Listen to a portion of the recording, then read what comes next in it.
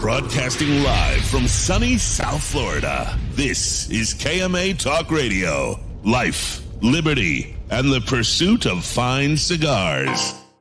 Your KMA crew, the Italian Scallion, Paul DeGracco, Alex Tavella, a.k.a. The Goat, and always telling it like it is, Honest Abe. I like to smoke them like the Winston Churchill, like John Kennedy, yeah. Remember Coach Red Auerbach, smoked up for victory, yeah. Well, you can take my wife, you can take my car, but you can't take my big cigar. My cigar. Good morning to all our loyal listeners, libertarians, and lovers of the leaf. This is Honest Abe, and we are broadcasting from sunny South Florida live this morning, episode number 491. Holy cow, 491. Well, as always, I'm here with my trusted sidekicks, the man they call the GOAT, Alex Tavella, and the man who is always teaser and rumor-free, William the Scoop Cooper. Dude, we got 9 episodes before 500. I know. I had to make a judgment call too for last week because even though technically it was a new fresh episode, we weren't actually on, so I didn't count it. Good, that bought us a week. Bought us a week. Yeah. Wow, it's like we gotta start working on it like this week. Yeah, 500. Oh yeah, good. Big milestone. gotta do Big something. Oh man, that's like 2 months, 2.5 months, Right. 3 months. Right, probably mid-June. Wow. All right, well, we gotta figure it out because June. Let's see, am I doing traveling in June? Yeah, I am gonna do a little traveling in June, so I gotta figure it out. Kids summer break. We're gonna get out of the way early because we got PCA in the I was middle. gonna say because you got PCA in July. Yeah. That's why we're gonna get it. Who did we have for 400? We had JD, right? Yeah, Jonathan Drew was 400 episode, right? I don't know. They're blurred in my head. yeah. Jonathan Yes, was 400, and then Was that when we were at JC Newman? No, JC Newman was what 10th anniversary. Oh, 10th anniversary. Jonathan Okay. Drew was 400th episode. yeah, 300, I think, was in Alpharetta, Georgia. yes, 200 was at Borschowitz's place. hmm And 100 was here. Brian Lewis addressing me about your club in the middle of a KMA broadcast. The boundaries, he has no limits, bro. We'll get you know, bro. He was messaging me on vacation about stuff, and I'm like, okay, dude, I'll see you when I get back. He asked me Thursday. I said, text me in the morning when I'm at work, and he texted me at like 6 p.m. I know. Anyway. They make medication for that. yes, Yes. They make Yes. medication. We love you, Brian, but yeah, they make medication. Wow. All right, man. I literally just landed late last night. And we had a late night. And we had a late night, kicking off a great First Friday event in our West Palm store, bringing it back to life. It was good to see everybody dressed up. I had to buy white clothes. Even Alex was in white. White shirt. It was white. It was white. I didn't expect you to actually have white, but you were white. You were white. You're right, Sean. You're right. 6 p.m. is probably morning for Brian Lewis. You're absolutely right. I should have realized that.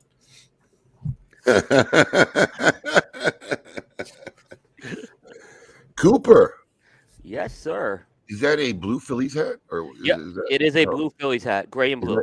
Is that a new trend? Bear bought me this hat actually, and a lot of these, like lately, these caps are like taking on a life of their own, where they're making all these variations of different colors of caps right now. He bought me this last year for as a Father's Day gift. And I like the hat. I'm normally a standard baseball cap guy with the colors, but this one's pretty cool. It matches nice. the shirt too. Yes. Yeah. Yes. You know, Philly shit the bed opening day, but that's okay. Oh man, it don't even get me. I don't even. I said that Soto guy was gonna be a disaster too, and everyone told me I was wrong. And I want to be that guy and blame the pitch clock adjustment, but you can't. You can't. 9 blow runs in 5-0 an lead. inning. No, Yeah, no. and what was worse is that game was in Texas, in Bears' hometown as well. So, even though he's a Red Sox fan, so Coming off their last devastating loss in Texas. yeah, yep, I know The World exactly. Series. It's just Texas hasn't been kind to us. No. So I was going to say, if any of our fans are noticing, we're a frame short today. oh yeah, Yeah. We are framed short, you know, and it's so because I actually put in the show outline. I had to adjust it because it literally was Paul made it 2 episodes in a row, and sure enough, Paul. Well, did not. you know, it's funny because we have a KMA group chat for all of us. Right. And what he texted yesterday morning, 11 a.m. He goes, "Do we have a show this week?" Yeah. And my response was literally, "Well, we do." Well, And yeah. then wait, he comes back. What time was it? 9:56. At 9:56 p.m. with some "so about tomorrow." My wife informs me that I volunteered to work some spring fair 3 months ago. Blah blah blah blah blah blah blah. Right. And you wonder why we bust this guy's balls. Right. I mean, I don't even know what to say. So yes, no Paul this morning. Not that's out of the ordinary. I think he's done one show in the last 3 months. You know, it's funny because I just had Duffy. If any of you watched the virtual KMA and caught any of the breaks were kind of funny this year. Yeah. We had our good friend Duffy out of Chicago, who's kind of the voice of the Great Smoke and KMA. Love that guy's voice. Oh, he's great. And yeah, KMA that deep voice. Radio. Yeah. So we had him redo it because we want to redo our intro. It's been a while now, and we got new guests. And I'm almost tempted to remail him and just put and special guests this week, Paul DeGracco. Paul, literally. I really want to. I want to send him to add one more line, so that should be the entry to our show. I'm not even sure if Paul qualifies to be a regular host. He is. He's like a special guest, special cameo appearance. Right. We need to start calling him a contributor. He's a contributor.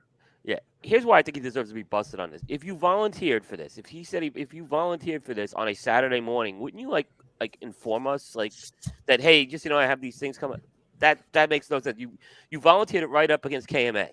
Well, he claims that his wife volunteered him. He called it volunforced. Right. So he threw her under the bus. Of course. So he's throwing her under the bus on top of him. And she just popped it on him at 10 o'clock last night. She would have told. Are you kidding me? That girl is so on the ball. I'm going to message. I'm going to screenshot his bullshit excuse and send it to her. Right.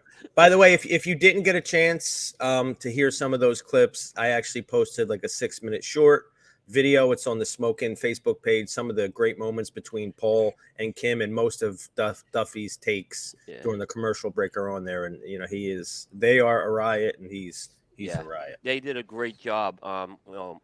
You were talking about this, Alex, on our show Tuesday. The chemistry that was had between the Michael, Kim, and Paul. I mean, was really good. No, man, it really was. They're awesome. It really was. The way they are, hate to give Paul any credit on this show because he sucks at this show, but he does well at the Great Smoke. The way they're able to just throw it back and forth between each other is really well done. And then you mentioned Duffy. I mean, he's got that voice for radio. He was the voice of Cubs for many years. He does this for a living. Yeah, you could tell. I mean, he worked with WGN. Yeah, so okay. I mean, that's big time. Yeah. Yeah, no, this guy's not. We're very lucky to have been introduced to him and be able to work with this guy over the years. He's, in fact, it was one of the very few things good I got out of John Barron. Anybody who's been following KMA for a long time, one of our prior producers, John Barron, who we used to have a segment called "Punish the Producer," where this guy would just volunteer to take some crazy abuse, live on the air. Maybe I should mute my phone. But is that the same guy that was taking body shots from the Hammer? Yeah, and eating cockroaches and letting the dominatrix paddle him live with his pants down. Oh yeah, he was nuts. I mean, we still have punished the producer, but it's just verbal now. Verbal punishment, true. If he's even actually, I don't know what he produces at this point besides excuses. But wow. I mean, what does he do? What does he produce? Disney content. Right. Probably. But yeah, that's how we met Chris Duffy, and he's literally been great, man. We just anytime we need him, we'll message him a list of stuff. He'll go in the studio and knock it all out. So he's awesome. So we'll be working on a new intro for KMA. I wonder if we should showcase it for episode 500. Should I just save it? I should just save it. Showcase it episode 500. Might take us a while to get it together. I'm still finding my feet, ladies and gentlemen. I mean, literally. Our travel day started. By the way, if you've never been to Sedona, it was our first time. Went to Sedona, Arizona, Love it which, out by there. the way, was shockingly fucking cold. Oh, it's Okay, cold we- up there. I was just gonna say you caught snow at like Yeah. in the end of March Okay, it was freezing all week. By the way, in Arizona. yeah, That's in the desert. Yep, it's cold up in that area. That's like Flagstaff area and all that. Yeah, we weren't really. I mean, we knew they said it would be cool, but we weren't expecting like it was for us. It was like freezing. I mean, literally freezing. The day before we left, there was snowflakes falling from the sky. So look at Tom. Why? Yeah, bro, it was cold. We're Floridians now. It's cold.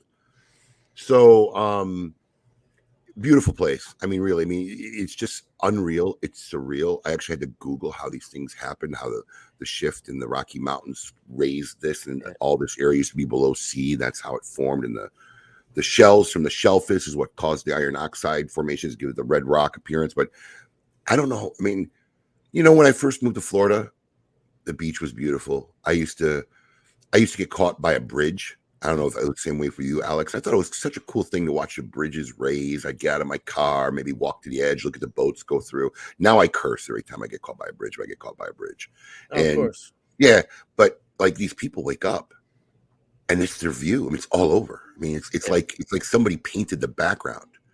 I mean, it is unrealistic. It is breathtaking every day. So it was a great trip. I know, Coop, you mentioned you'd want to move there. No way you could live there. We talked about retiring more to the Flagstaff area.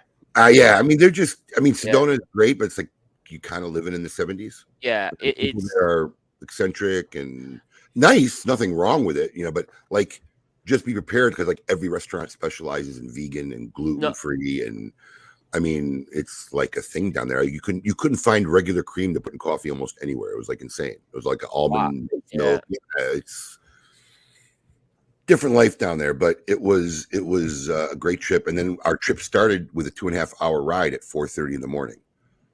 And let me tell you something, that ride from Sedona to Phoenix to the airport at night, well, dark in the morning, it's like the Grand Prix.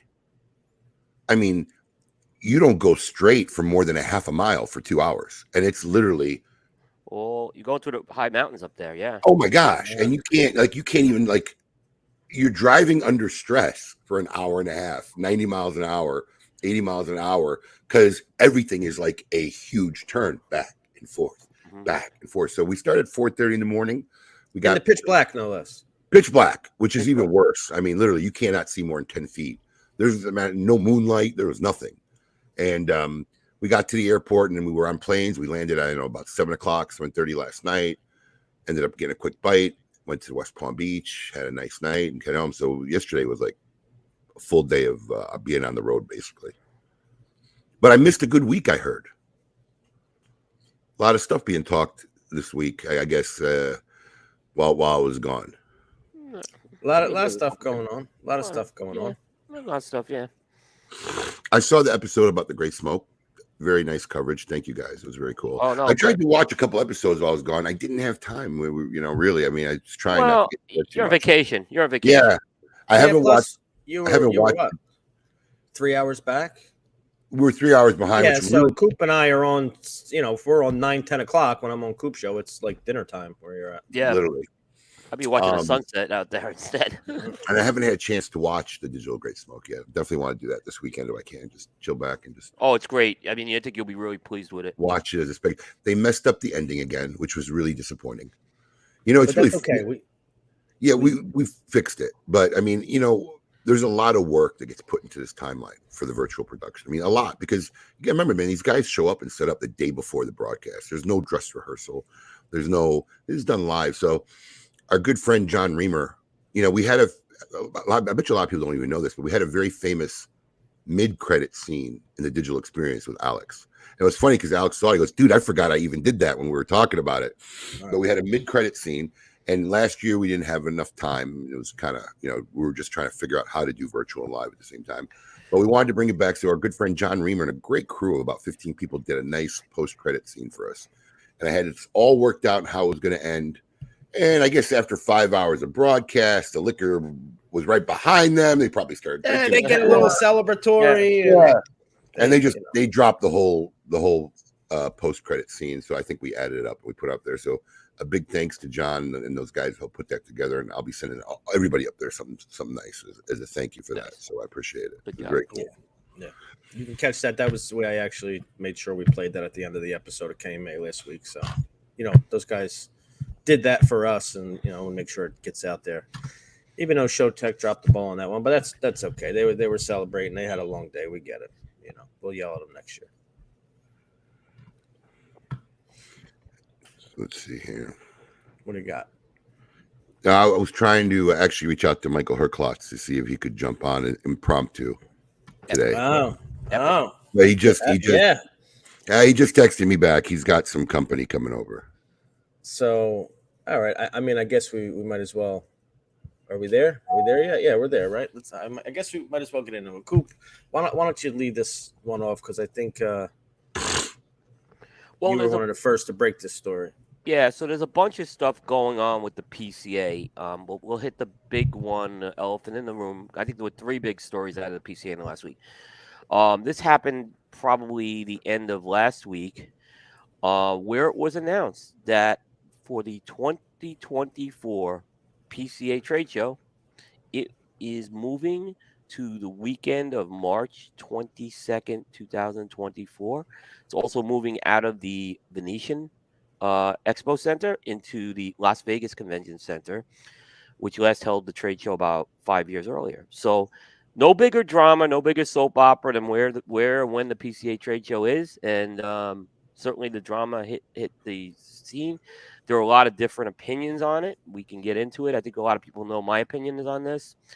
But let's get into it. All right, Abe. Yeah, shoot. I'll be the spectator for this one. Well, so we had 2 different scales of the spectrum on this March news. According to Michael Herklotz, it is epic. Epic. This was an epic announcement. Right. And in your opinion, your quotable was, who cares? I have to share a funny story because it was probably one of the most humorous moments for me this week. Is Garrett messages me. He doesn't even realize I'm on vacation, I think, and he says, "Look, I'm doing an impromptu broadcast of talking about the PCA date change. Are there any comments you'd like to make? Your opinions on the matter?" And I literally text him 2 words: "Who cares?" And he replies to me immediately, "Dude, you're a predominant person in our cigar industry. A lot of people care about your opinion." And I replied to him back. I said, "No, dude, that was my opinion. Who cares?" And we were laughing. He ended up calling me, and we were talking about it. It's one of those things. I mean, here's a text I got from Michael.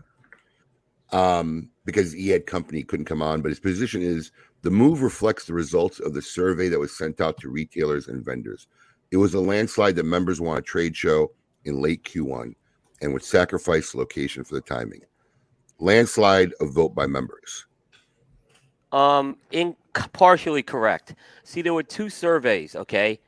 The survey that Michael's referring to, I didn't see, but from what I understand, it was overwhelmingly in favor. However, there was a survey done after the trade show. It was published in the PCA magazine, and it was for the attendees of the trade show who said they were happy with the location and the time of the trade show. So there were two surveys done with that. So once again, that's back to my statement. Who cares? But okay, but that's the thing about the surveys, because I was on the board when these surveys get sent out. Yeah. Okay, first off, the surveys half the time are I didn't see them, but I'm just telling you from experience.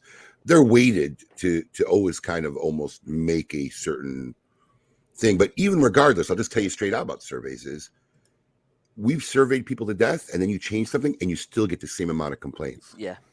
So I'm going to tell you the reliability and dependability of whatever survey you're going to get, especially for whatever reason, our trade. It's like you're making half the people happy all the time, no matter what. See, Jay Davis was on the show with Garrett and I was on that show with Garrett. And Jay Davis indicated the problem was with the Venetian, and the PCA was having a lot of trouble working with the Venetian, which they were busy. And that I can understand more. Which I can believe, yes. Yeah, I can believe that. So I think that combined with, yes, there is a faction out there that wanted that trade show out of July. And we can get into the reasons why. I think some of the reasons I hear aren't exactly I buy. But I can understand there's people who did not want that trade show in July, and that's what preempted this move here. So here's my stance on this, really. Okay. The trade show's argument, at the end of the day, do you believe this is going to create any more attendance? Coop? No, I don't. Okay. Not, It's not. No. So I don't believe it will either. If you're a buyer and you're a businessman and you're in this industry, you're going to the trade show if it's in December. I mean, that's just the way it's going to work. There's not one month that's more or less convenient for me. There's not one month that's better than another. I'm going to go and I'm going to do my business. You know, I've heard this thing about 4th of July, and we can get into the validity of that 4th of July argument, right? But, all right, let's say the 4th of July was an issue. You basically traded, in my area, 4th of July for March Madness weekend, which are, I would say, 2 equally busy weekends. So you moved it to another busy weekend.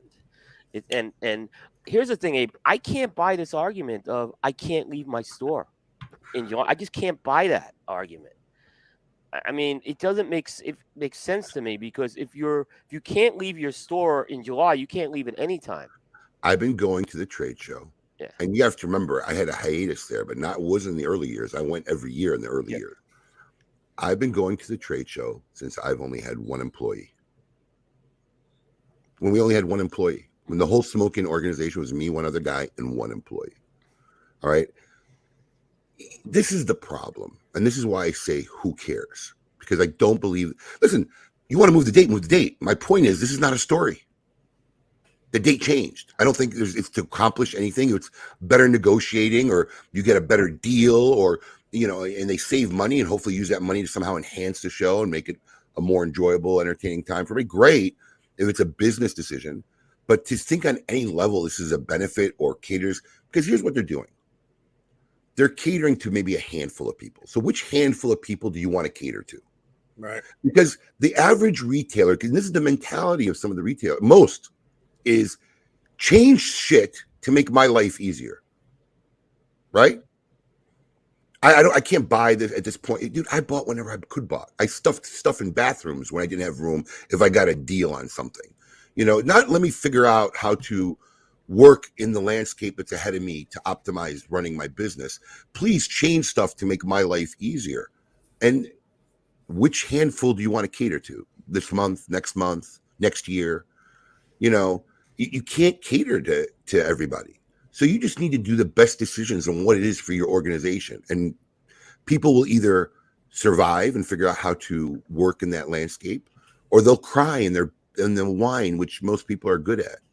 And this is why my opinion is, who cares? For me, this is not a story. This is not a story. The upside for me on a personal level, I mean, everybody has their own personal level, but it doesn't affect anything, is I don't have to leave my kids now in summer. I can spend more time with them and, leave while they're in school. Great. That's the upside for me. That's what I get out of it. There were some interesting announcements, though, Abe, about the first day of the trade show itself that kind of coincided with this. And in particular, they're making some changes to, that first day, it's like a lot of the seminars and stuff like that, point of sale seminars, legislation seminars. They have made some changes this week to that day one. And they set a new agenda up for it. And I kind of think, Abe, a lot of this may have been inspired a little by you with these changes. So, first of all, they're going to be doing, the folks who do hand roll, they're going to be unveiling a new docuseries that you're going to get to see. They're going to have 2 blending seminars, one from Toscano and one what they're calling a triple threat seminar, and it's going to feature Ernesto Perez Carrillo, Christian Aroa, and Nestor Plasencia Jr. And then they're moving what was the breakfast and the keynote speaker, they're moving that up into Thursday. So they're going to have the annual meeting, which they do the roll call and they announce, I guess, who's going to be on the board. And then they're going to have Oz Perlman, who's a mentalist and magician, as the keynote speaker, who I think is a pretty decent entertainer. So I think they've done some things to make that first day a little more fun than like sitting through a point of sale seminar, is what I'm saying. This is the things I'm talking about. This is what you need to focus on. Yeah. I mean, look, if changing the date was a business decision, Alex, changing a business decision, great, kudos. I just don't think it's a story. I don't think it's anything epic. Sorry, Michael. I don't think it's anything exciting. I just think it's a date change. That's all it is. And business goes on. And if you run your company, because your advantage by this date change, if you're a retailer and you're listening out to me, I know Jay's on. I actually asked Jay to hop on as a member of the current board. He's not feeling well, so I hope you feel better, my friend. But you know, if it's a benefit to you, I guarantee you it's a disadvantage or a problem for somebody else. Sure. Yeah. I was just going to address, of course, because you can't go a KMA show without addressing Alan Rubin once. But the date isn't what's monotonous about the trade show. I know. Alan. It's the trade show itself. You know, the date is probably the most inconveniencing thing. You know, people run businesses. You run businesses on a schedule. So, I mean, what do you want? Just like spontaneous dates of when the PCA is going to be every year? That's not the monotonous part of the trade show. It's what goes on when you're there. Yeah, I agree. Absolutely. Yeah, That's exactly and what's you know, going on. my argument too for moving it up was I didn't think it was in the best interest of the industry to add another event into the first quarter. And there's a lot of events that go on in the first quarter. Once again, that's a personal problem for you. As a guy in the media. It's a guy in the media. It's a media problem. It's not a problem for everybody. But some of the manufacturers, it is more work on them at one part of the year. Well, according to Michael Herklotz, this was a landslide vote by the industry manufacturers and retailers. Go figure. I When mean, they, you know, here's the thing. I'll tell Michael, when these other things get less coverage, and you know, not just by online media, but by print media, and we all know who we're talking about. When there's less coverage, you guys are going to be scratching your head saying, "Why aren't we getting attention anymore?" Coop, half the people in our industry don't even know what coverage is. True. You're 100% right. But this is what I'm saying at the end of the day. I mean, and here's why we should care. I need to read this. We now have the opportunity to do outside things during the trade show. This may actually start to help with releases being shown X year. Actually released X year, and it helps a small fraction of people who might not have been able to come before. Huh? Yeah, I don't understand that, Mitchell.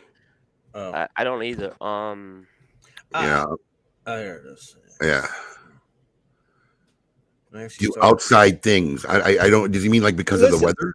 Mitchell, here's the problem, right? I mean, is that the weather he's talking about? As far as releases go, it is still going to be a non-factor because all that's going to happen now, right? Because what happens now? They get you get a release announced or orders in the PCA trade show in July, and yeah, we get them in December, maybe 9 months later. So now it's just going to be the same thing. They're going to release stuff in March. I'm going to tell you, and it's going to get all the media coverage in March, and then you're not going to see it until 6, 7, 8, 9 months later. It's going to be worse. Do you want to know why? In my opinion, because half these companies barely can get it done by middle of the year. Right. And now coming off of being closed for 2 to 4 weeks. Right. And I think Ben Lee mentioned that on your show. Now being closed and have to come out because, you know, I guarantee you they kind of really start working on these things after the break for the most part, the home stretch. I'm sure in concept they probably thought about it. Yeah. I mean, I think people don't realize, you know, you get into Christmas time in Nicaragua, Dominican Republic, it's shut down. There's nothing going on. Mm-hmm. And then for like 2 weeks. Mitch, once again, in what you're saying, even though I might not understand some of it, is look, whatever solves your problem creates 3 other problems. This is the gist of this. When you're dealing with an association of a few thousand people, you're not solving anybody's problems at the end of the day. You're solving somebody's problems but causing problems for other people. And you're solving their problems but causing problems for these people. And then you have those people it just doesn't matter. So at the end of the day, what I'm saying is at the end of the day, I don't believe this matters. I don't believe this changes anything. I don't think it's going to increase attendance. I think the focus should be on making an overall better experience. Okay. And here's what it comes down to. You want to increase trade show attendance? Factor number 1. Make it, and you need to figure out, did I scare you, Alex? You shook your head. Make it 100% where, as a retailer, you can come there and save money. Now, I know there's always deals and stuff there, but work with your manufacturer vendors and find a way to make it so that going there is a benefit to your buying power, which will ultimately increase the retailer's bottom line, that hopefully he will reinvest in his business and help his business grow. Make that the most prevalent thing. Once you've mastered that, find a way to give them the best experience and time while they're there possible. You do those two things, I don't care when you do the show, you will have a successful trade show. But those are the two most relevant things. If you want a successful trade show, I believe you have to accomplish. Find ways so that the people go there, really get a substantial. It costs a lot of money to go to the trade show. Sure. It does. And it's Vegas, it's worse because you're spending a lot of money when you're at the trade show. That has nothing to do with business, right? So it costs a lot of money no matter what going to the trade show. Make it so that people really have a way to save. Get the people who want to buy, the people who are going to grow. Because the people who want to buy and spend money are the people that are going to grow in this business. I mean, let's face it, half our industry, without a doubt, are relics, dinosaurs. Haven't figured out how to grow one iota in 2 decades, right? Attract the people who are going to grow in this industry, who are opening up more locations, who will find a way to be successful. Those are the people who are going to come. They're going to spend a lot of money. And then give them a great time. And they'll come no matter what time of year it is. And yeah, you're going to have people, depending on the time of year, this ain't going to work for them or this ain't going to, but it won't matter because the show will be a destination that people need to and want to go to. You make them need to go, and then you make them want to go, and you'll have a successful show year after year after year. I mean, you did that with the Great Smoke, Abe. I mean, that's exactly, you think about it. Consumers go down there, right? They get great value on deals down there, but there's a great experience. And it's a simple formula. It's worked for us. It's worked for over 2 decades. It's proven there, yeah. You know, and I was going to mention this earlier too. I thought about it when you were talking, but I feel like if you own a shop and you don't have the ability to leave your shop in July for a couple of days, you don't have the staff for whatever reason, then you're probably not in a position where you're going to do meaningful buying at the trade show anyway. Exactly, if you don't even have the ability to leave your shop for a couple of days in July. That's the truth. Do you need to be going to the show at all? Right. And this is, and if this is the move, if this is what we're catering to, what does that say about what our trade show is worried about? Yeah. And the July 4th thing, why I never bought into it, is there's only been one trade show that's been right before that July 4th weekend. That was 2018. It's after July 4th. It's not July 4th. It's after it. Right. So I never, my son worked retail. I never saw July 4th as an issue for staffing there. I never saw it there. And I've seen other stores where I see owners go on vacations during that time. I think it's more about a lot of the owners, maybe in their staff, they want to take time off in the summer, and that's why they don't want July. I don't think it's this I can't leave my store mentality. I haven't been able to subscribe to that. Alex's comment right there was spot on. That basically, that's it in a nutshell, right? Yeah.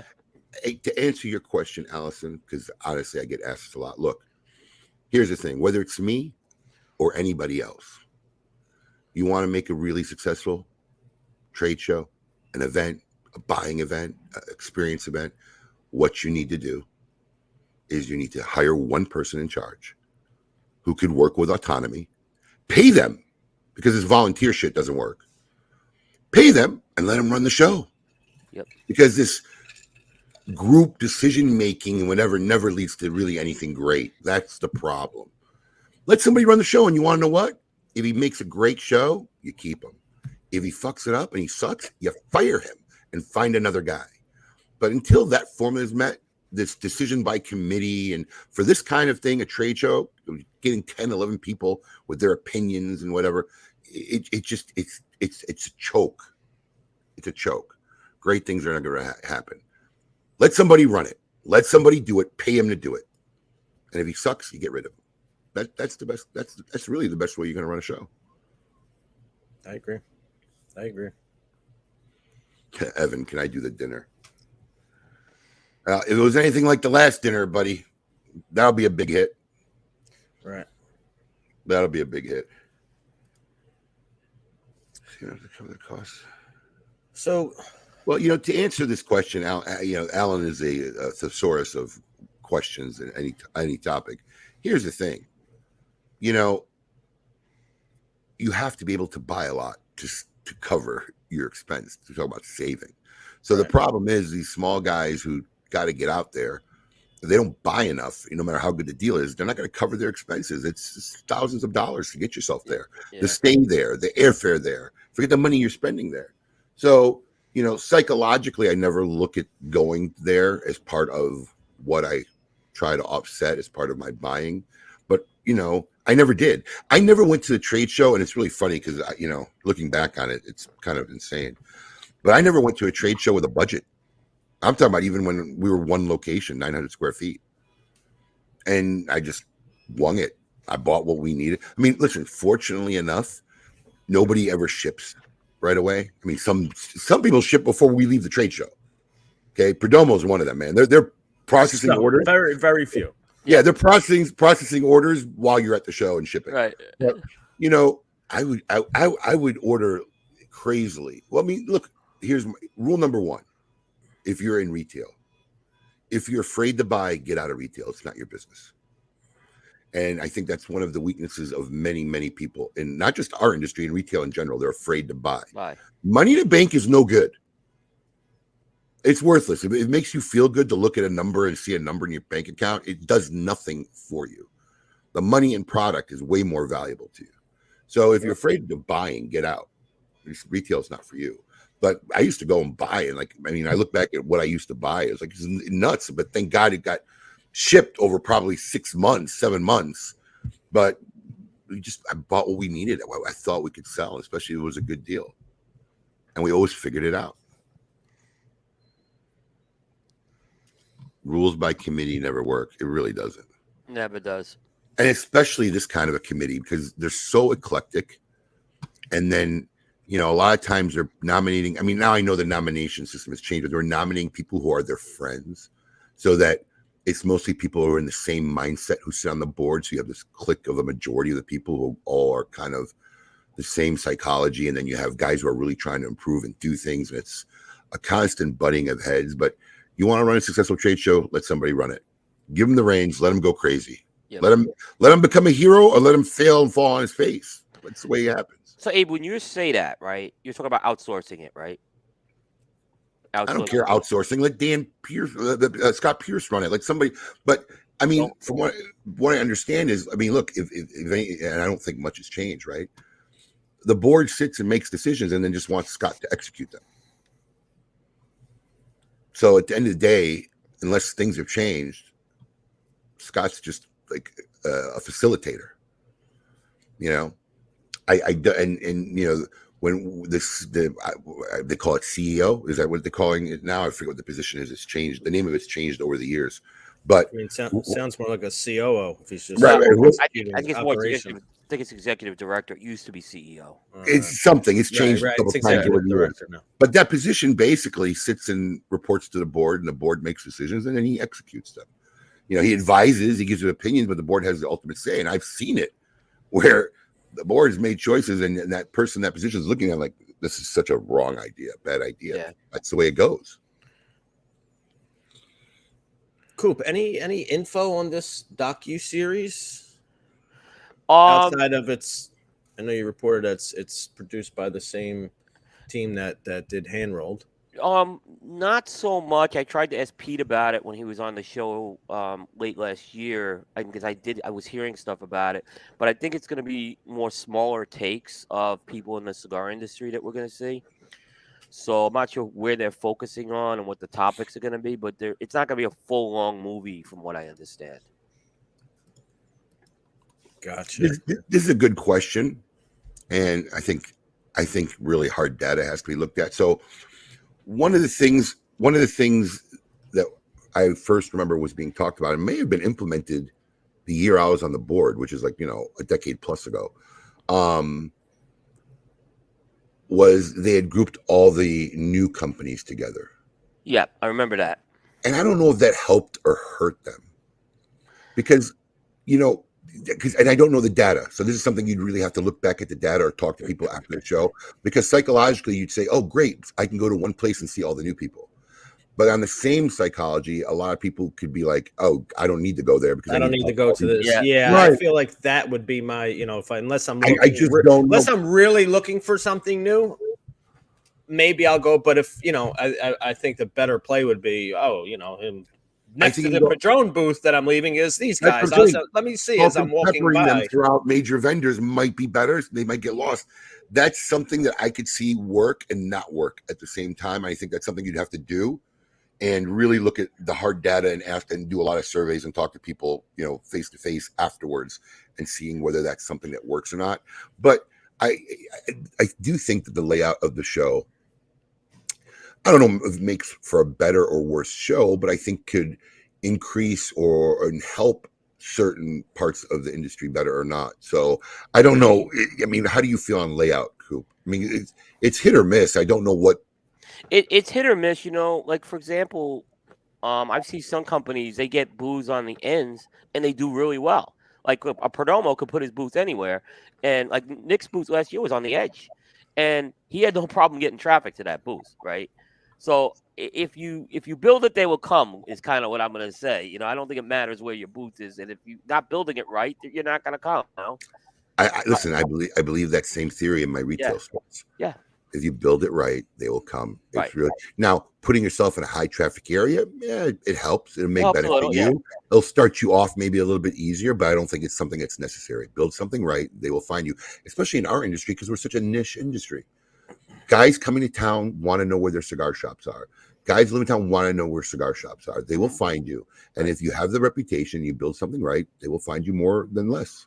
And if you carry the products, then it's really you're differentiating yourselves, like you said, with the customer service. Ryan, there's no price. This is something I wouldn't even contemplate until retirement. Right now, my focus. Look, I think about 4 years. I think when I worked with a company called Sindicato. Sindicato was a great concept. It was made of retailers to build brands, because in theory, who would know better about what consumers' wants, needs, and desires are than the retailers who work with the consumers every day. Great in theory. Execution ended up being a little bit harder, and then we had a lot of resistance from within the industry. Long and short is, I took 4 years as chairman of that board, working with a group of my peers, working on that company, and at the end of the day, my business sacrificed for it. I think 2018 was our first bad year since we got it, because I was focusing somewhere else. So I ended up literally that year resigning my position as chairman of the board, got back to focusing on my company in 2019. And we've been having epic years since. So it's something I probably wouldn't even contemplate unless I was really retired and out of the retail side of the game. Question. Am I the only one unfamiliar with Oz Perlman? I didn't know who he was, but Coop seemed very familiar with him. Yeah, I've seen him on there around. You're giving us feedback a little bit, Coop. Well, can you hear me now? Yep. He was on America's Got Talent, is where I first saw him. What's funny is, who first started poaching America's Got Talent? I started that back with the Great Smoke, like 15 years ago. It was a great way to find good talent when we were looking for entertainment for the Great Smoke. I would call these guys who were like in the top 10 and didn't win and were runner up, and we would get them to come down. I think we had 2 or 3 people who were on America's Got Talent who performed at the Great Smoke over the years. Yeah, I think in this case, they're not looking for Oz to give a rah-rah speech. Okay, I think in this case, it's entertainment that he's going to be doing. And okay, so what? Go ahead. Yeah, I think he's going to be doing like entertainment, which is different than having a guy just like when they had Rudy Giuliani talk about fracking like 6 years ago, which was just lost everyone's attention. Yeah. So let me just read this real quick. This is just quick Google. Yep. The estimated speaking fee range to book Oz Perlman for your event is $50,000 to $100,000. That's what 50 is about, where any decent speker range starts. And my opinion is he better knock it out of the park for that price, because you have. I feel like you can get. I'd rather get like a fucking rock band and do a concert for a 50 to 100. Have Sokka get up for a half hour. I mean, that's. You want him. With all due respect, you want a magician. Doesn't Kevin Schweitzer go to the PCA? I mean. I've seen some. Like 1 year, the TA had the guy from Harley who helped rebuild the Harley Davidson brand. Yeah, I still reiterate some of the stuff he's talked about then at that thing. It was a great speaker. One of my favorite speakers, I think, one of the funnest speakers of all time that they had at the trade show was Terry Bradshaw. He was great. Yeah, I mean, speaker fees are negotiable, but I think these days you're starting at about 30 or 40 for anybody Easily, yeah. of any decency, of any relevancy. How good does it make your experience? It really depends on the speakers. I've had some that were just complete duds, and some that were like, I'm still talking about it 10 years ago. You know, it's a hard thing. It's a hard thing. I mean, it's hard to find that relevant speaker that's going to resonate and connect with the crowd. It really, really is. But one of my and the guy who showed up at the TAA, I can't even remember his name.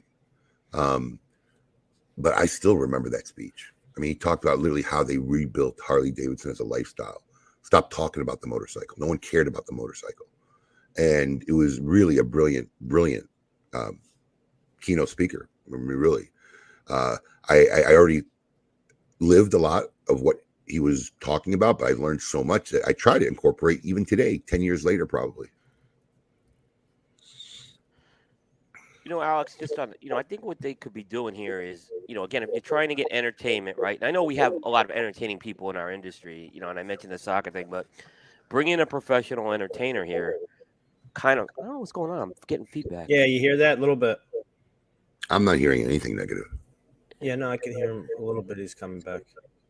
Either a speaker or something coming back to you. I think what hurt myself too. I think what hurt the PCA was honestly cigar aficionados' lack of involvement in the PCA.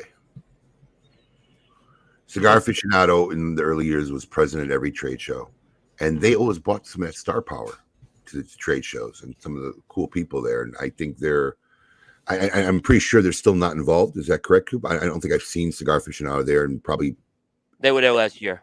They were. I missed them then, but they were heavily involved every year, especially coming after the boom. I mean, for many years, a big booth. They have stars there almost every other day, and it was kind of cool. It was kind of fun. They hear it live.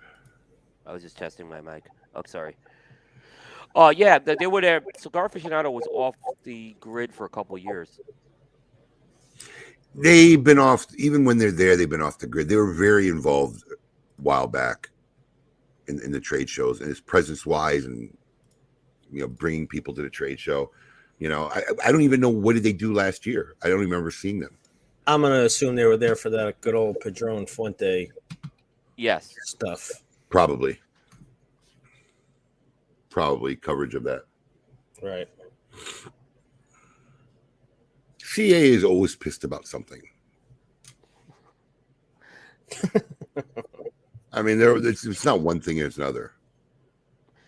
I mean, they used to have their way at the trade show where they could just walk into any booth, and now they're competing with a lot of online media folks. Well, not being the only outlet for news, education, definitely is not something that they're a big fan of anymore. Because for many years, that was it. You wanted to learn something about cigars, that was your source. You had you had no other way of learning about anything other than going into your local retail shop, which once again, we forget how many cigar smokers across the country don't have that privilege. Yep. That's one of the things. Many people will not have that privilege. That's true.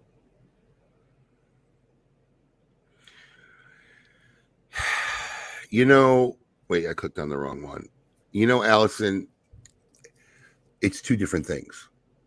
Yes. What we do is literally meant to be a production. It's meant to entertain. It's a show. I mean, and it's not a trade show. It's not a selling show. Now, can you take elements of what we do and incorporate it somehow into a business trade show? Absolutely. And probably make it a little bit more exciting and fun. But they're two completely different organisms on a whole level. So don't think you could take a TGS model and attach it to the PCA. Steve Toth, according to Coop, this year. According to Abe, maybe next year. The official word was said Father's Day. Is it Father's Day, June? Yeah, that's what they said. That's what they told attendees at the Big Smoke. And they've never, ever given a date that they didn't make, either company. Never, no. It's never happened. Let's put it like this. When I win, I will come down. gonna personally come down to South Florida to claim my signed bill in person. I'm gonna come down there. Listen, I called Wow. Kevin Shahan up on stage and gave him. I don't got a problem losing. It happens. By the way, Coop got his first experience of one of our favorites while he was down here during the Great Smoke. Stumbled upon Kapow. So this is a really good story. Can I tell this? Sure. Why not? Okay, so we stopped by Boynton Beach on Thursday night. Ben and I drove down. And that's the night I misplaced my phone. I kind of saw you guys for a few minutes. And we were talking to Jonathan Drew. Now, the plan was we were going to go across the street to go to get dinner at that hot pot place. Yeah. And, okay. All right. That's what we don't have anything like hot pot really up by us, right? So we get, Jonathan ends up just one more minute. So we get there, and of course it's closed by the time we get there. So Ben literally starts going on his phone, and he's looking up some sort of Asian place to go to at like 11 o'clock at night. And he finds this Kapow place in Boca. In Boca or downtown Boca? It was in. They got two locations: downtown West Palm and Boca. It was in Boca. I think he said it was in Boca. It was definitely in Boca. Yeah, it was in this shopping kind of. It was in Meisner Park. Meisner Park. My Park. Yeah. And I tell you, it was fantastic. Is all I got to say. It was just incredible. My kids love that place. Kapow's one of our favorites. We've taken Terrence Riley and his son there after a KMA episode. I think the Hernandez brothers. We took Kevin Casey and you were with us for that one. I was Kevin with Casey us and Lars Teetons. Lars Teeton there, because when we used to broadcast live out of the studio on 45th Street, it was literally like 8-minute drive from the 45th Street studios. Right. So we would take guys who'd come into KMA for lunch there regularly after the show. I remember that too, because in typical Lars Teetons fashions, I remember he was on some kind of strange diet where he like couldn't eat half the stuff or was like picking parts off of. It was more for us. Absolutely. It was more for. Does anybody know? Because it's definitely not talked about. Is that brand even still part of Alec Bradley? I mean, I don't know. So this is what I've heard. Okay, it was always a separate company owned by Alan Rubin, so I don't think it was included in the Alec Bradley transaction. But what Alan's involvement is with Lars Teetons is very unknown, because they definitely distanced themselves from that. So it's a good assumption that whatever that arrangement was, it's dead and gone. Mm-hmm. Probably. Yeah. But from what I understand, the Lars Teetons did not get acquired with under the STG acquisition. Well, I mean, I'm not. It was always a separate company. Yeah. Not surprised there. Special, I think, gratitude goes to Kevin Casey, who had the unfortunate position of being Lars Teeton's handler in the South Florida area. I was just thinking the same thing. Jack Heyer had that role in the West. Can you imagine driving around with him? Oh my God. Jack Heyer did that in the West, who's now literally can't stop to get a coffee without the guy pulling out his guitar to put a show on. One of the strange. I think KMA interviewed him and I interviewed him too. Very strange interview. Oh, it was one of the. I think Alex, was that your first time doing a KMA episode? As a guest, who yes, wasn't you were on. Guest fill-in, yeah. I was a guest fill-in for either Paul or Ad. I think it was for Paul. That was your first time, right? Yeah. Yeah. What a way to come in. Yeah. Yeah. Wow. Yeah. Wow. Well, I think that's it on the PCA talk. I mean, I don't know. There's no more reason to beat a dead horse, but that was my statement: is who cares? Not as if I don't care what's good for the PCA. We got an hour of content, Abe. I just don't think it's a talking point. I don't think it's going to change anything. I don't think it's going to make anything better. Whoever you solve problems for, you created problems for other people at the end of the day. I think the focus, like I said, the PCA is really focused on two things. Work with your manufacturers so that you really reward those people who come, that they get a benefit, make it, and get to really buy things with some kind of power, and then find a way to give them stuff to talk about, give them a great experience. I mean, I could confidently say, without being arrogant or biased, is that experience-wise, as far as you want to go to multi-vendor cigar events, It's hard to match what we do for the Great Smoke. Take a little bit of that kind of a magic and throw it in a PCA. Throw some events out there. Let people go home. I mean, it's been 2 weeks. I'm still seeing people post and talk about it, man. You could touch people like that. Give them stuff to talk about. You do that, you won't have any quips or qualms or any issues on what kind of trade show you're going to have. Because those are the two main ingredients. Am I missing something there, Coop? No, I agree. I agree 1,000%. We're on the same page with this one, Abe, for the most part. Right? Yeah. Shockingly. Once in a while. I know, yeah. Happens once in a while. I didn't think we would be, yeah.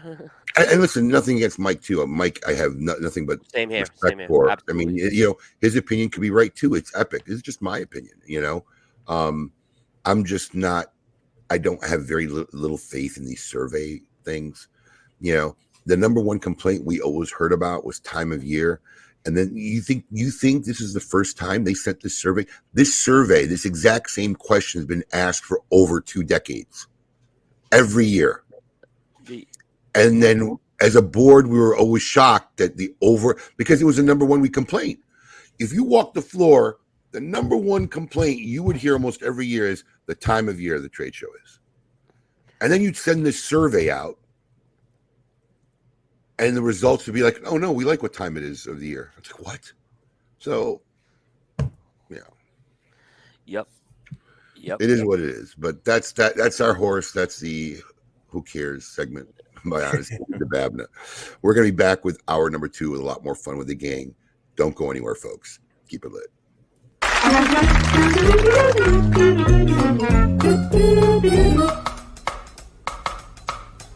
Phenomenal. Phenomenal. Phenomenal. Phenomenal.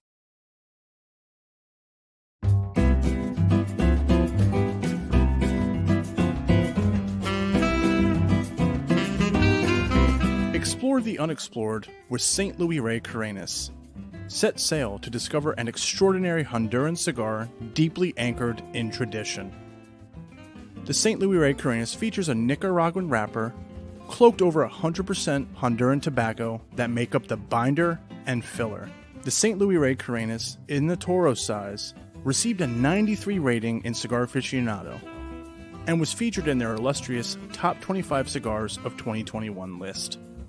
The St. Louis Ray Carenas is available in 4 different sizes: a Robusto, Toro, Bellicoso, and Magnum.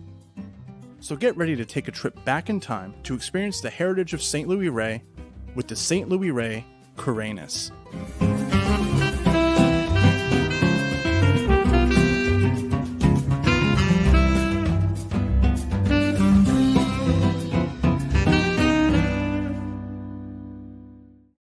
Surgeon What is that? Looks like a big giant hole in the ground. With my father in. Hey, need any help? You don't know the tools. You don't know nothing. Well, how would I? The only time you let me come on a plumbing trip with you, you fired me after 10 minutes. Because you were incompetent. I was 7. This is my father, Mordecai. Mordecai. And this is the story. Are you having trouble hearing from that thing? I had trouble eating, period. Of how one small change. The new iPhone. You see how people stare at that thing. I don't understand. There's no buttons. Opened up his world. I'll teach you. I take lessons from the iPhone. In ways he never imagined. It's time you lived a little. You're an 80-year-old man. Act like it. Is this your family? Yeah. It was 1939. It was the World War. We had to leave everything. Well, that's probably hard on Marvin, I know. I just wanted him to have a better life than I had. Maybe you can tap into what was missing. I work on being a father to my son. What's with the ice cream? Makes you feel like a kid again. What? Now make you feel young? Ice cream make me feel young. I'm not raised to be old man. But you are old to me.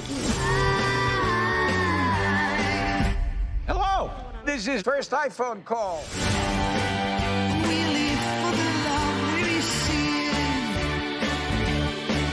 It's nice to be young. It's nice to be old. Nice to have fun with no buttons. It's nice to have family. What can I help you with? You are Siri? Yes, I'm Siri. Oh, Siri, that's a nice name. I keep this secret because my wife, she gets jealous. Welcome back to the second half of KMA Talk Radio. Abe was not ready. He obviously did not look at his text, but here we are. We're back. There he is. I forgot I turned the camera off for a second. I was watching, ready to cue in. I was. All right, okay. It's all good. Back to hour number 2. Before you get started, I want to make an announcement, and I'm making an executive decision here. Okay, if the next time Juan Cancel makes his way to Florida and does not stop by to at least say hello, I'm killing off that commercial. Did you see that? I don't know if I sent you that post. This guy's in You town. did. Yeah. He's been around. This is not the first time. Juan, if you don't come stop by, we're killing off your KMA plug. Hey, Juan, a little inside information. There's a bar at Smoke Inn. There's a bar at Smoke Inn. I don't know where. Yeah. Juan's been behind it, making old fat. I think that's fair. So I don't know. Is he scared? I have no. I don't know. But he's been floating around Florida lately. It's not the first time. He was up here north Vero Beach, Port St. Jensen Lucie, Beach. not far. Yeah, Jensen Beach, yeah, Jensen Beach, not far from us. But I agree. So that's funny. Yeah, that's a free commercial actually for him. Free commercial. That's a free commercial. He's not. It is. FRE. Free plug. Yeah. He may owe me $1. I don't know. That's funny. But we'll see. And Coop, just so you know, man, I keep this posted at my desk. So what? These are the current bets I have outstanding. Okay. Yep. What's that? Coop. Well, the other one Dennis owed me that X Card 5 was going to be done by October. You know what? We're good. We don't. And look, if the clock strikes midnight on the 31st, I lose. So, and I'll pay. Let me see. Does he have a walking cane fueled by cigars? Does he owe him $1? Anyways, hour number 2 is we kick it off, and it's brought to you by the wonderful folks at Avo Cigars. We're going to see what Alex has up for us to test the musical acumen of the Coop, myself, and the fine folks who are up this morning watching with us. It's time to see if you can name that jam.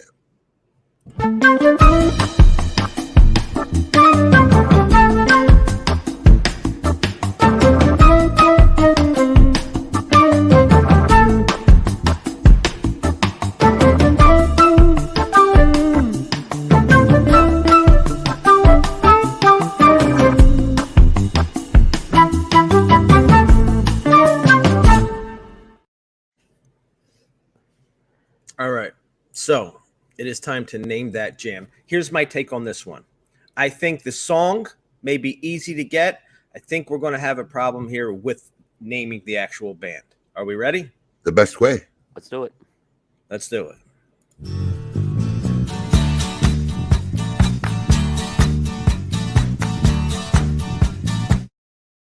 Back in the middle.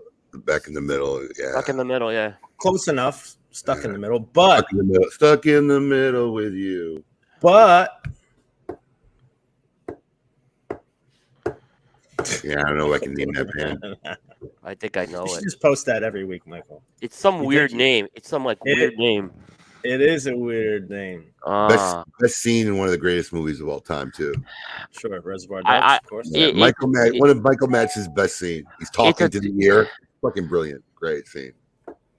It's like honey wheat or something like that. It's some. Somebody's saying Steelers wheel. I would have never guessed it. That's it. Yeah. I think Steve Mazuka was the first to say it. Yeah, it's Steelers wheel.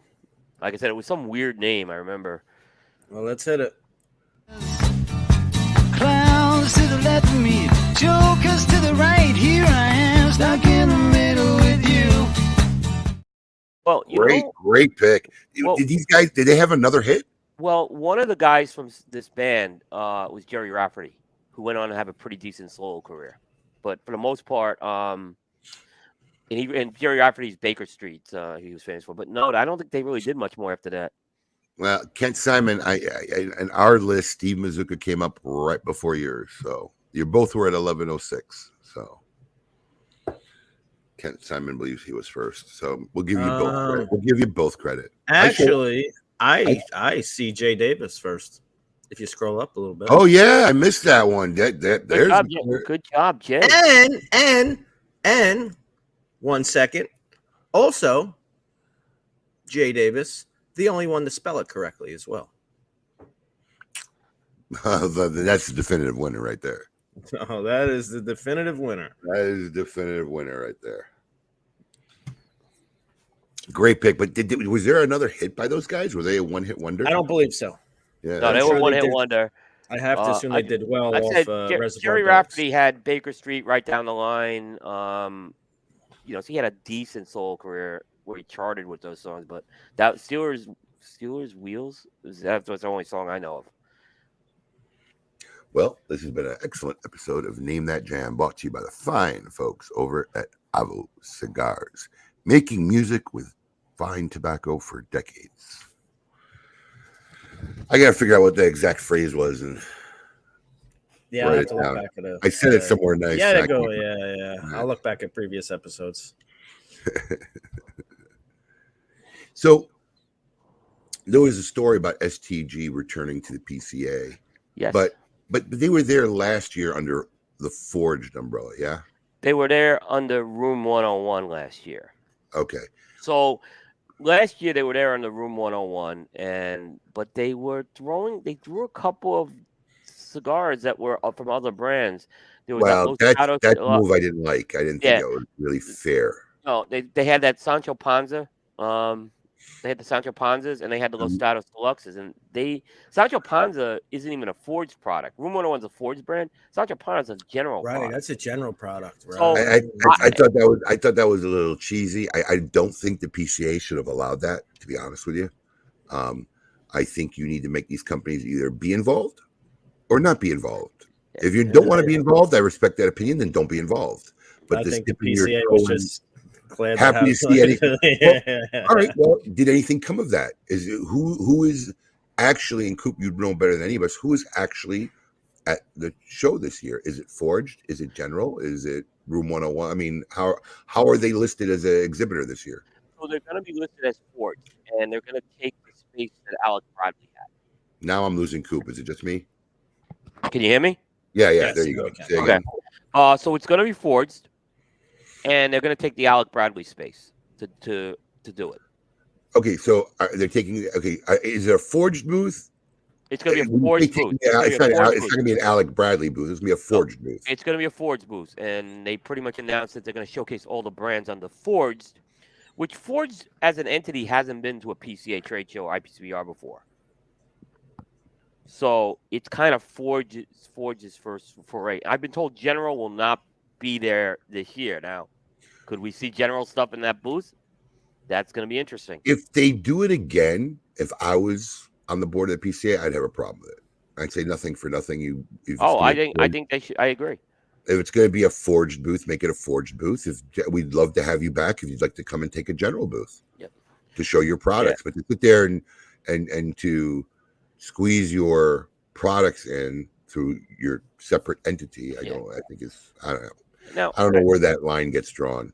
Now, Ferrier Tago was there, but they're not Davidoff, even though they're distributed by Davidoff. They're not the same company as and there was no Davidoff product at that booth is what I was telling you. Right. Nope. Yeah. So, because I've heard that argument, well, Ferrier Tago is completely different. And from what I understand, when Michael made that deal with Davidoff, his deal is, I'm supporting the PCA. That was part of the deal from day one. Well, typically, if you're distributing a brand, you have no say on how that other company's run. All you control is how you ship that company's product. So I don't even think Michael needed Davidoff's permission. Yeah. Well, there's a little interesting. Another company's returning this year. It's a little not really been talked about, but Hoya de Nicaragua is returning. Without Drew Estate. Without Drew Estate. I think it's a good move. Once again, same and perfect example. Sure. Hoya de Nicaragua is not owned by Drew Estate. Doesn't need Drew Estate's permission to do anything. And I think it's a good move on Hoya de Nicaragua. Right, I think so too. I mean, they supported Drew Estate for a while, but I think and I talked to Juan about this at the Great Smoke, and he was basically saying the same thing. It was time to come back for them. I think this is a key point that if I was sitting on the PCA board, I would start really having some one-on-one conversations with either Drew Estate, because a huge portion of the portfolio, a nice portion of the portfolio, is now going to be exhibitor. In general, these guys are primed to come back. They're already, some form of their organization's already there with a presence. Yep. I mean, you can make the argument of Davidoff too, but not as much as General and Drew Estate. And like I said, my first pick on who I thought may come back was Altidus. Altidus was mine too. Yeah, but who knows? I was a little surprised on this. To be honest with you, I still was surprised on this. I didn't see this one coming. I didn't see Ford's coming. I thought if they were going to do anything, they were going to do exactly what they did last year, kind of sneak some stuff into the Alec Bradley boost. I knew the Alec Bradley boost was it. That's what I was thinking they were going to do. Well, but they made a statement. They made a statement on it. So I think it's the beginning of them coming back. I mean, look, Coop, when was the acquisition roughly last year of Room 101? It was in June. It was right before the trade. I think show. that's the only reason why it wasn't forged last year. Probably. No organization that I know of has ever taken a booth under one brand that they own. Yeah. Yeah. I think that's the only reason. They weren't ready to go. Matt already had a booth. Matt already had the Room 101 set up. They weren't prepared to have a forged booth. And that's the only reason why it was a Room 101 booth last year. If the acquisition was any earlier where they had time, I believe it would have been a forged booth. Yeah, but the fact that they came out and did a joint press release, and they actually both did a press release on this, is telling me I think there was some bridges mended with this, and it looks like they're going to go forward. Well, listen, once again, a lot of people talk, a lot of people say shit, but the ratio of percentage of people who act on the shit they say is very slim to none in my experience. So if this date change helps this organization at all get the big four back in, kudos. That's a move that I say is worthy of the move being made. We'll see next year. We'll know next year. Yeah, but any of these other reasons that I've heard are absolutely preposterous. I agree. We actually agree again on this. It is. It's scary when you agree. It's something that's really going to benefit the show. It's within itself. Yeah. It's a great move. But to say it's a better time of year for retailers, better buying power, coming, not being able to leave, all that is just rhetoric. Yeah. Real quick, Seth Jones, the answer to your question is until we run out. And we may have overbought a little bit on Beats for the Great Smoke. Oh, God, yes. We're going to yes, there are going to be beads going in a lot of shipments. I mean, the way we bought beat, we probably could have gave every attendee 20 to 30 cents of beads. So just a little background on that. The plan was, you make plans. Sometimes you're not able to come through. The plan was kind of where the Abe photo booth was, or somewhere in that area. We were going to make a 2-story facade that looked like a Bourbon Street building. And we were going to have people propped up like on a second floor just for 4 hours pitching beads out to people.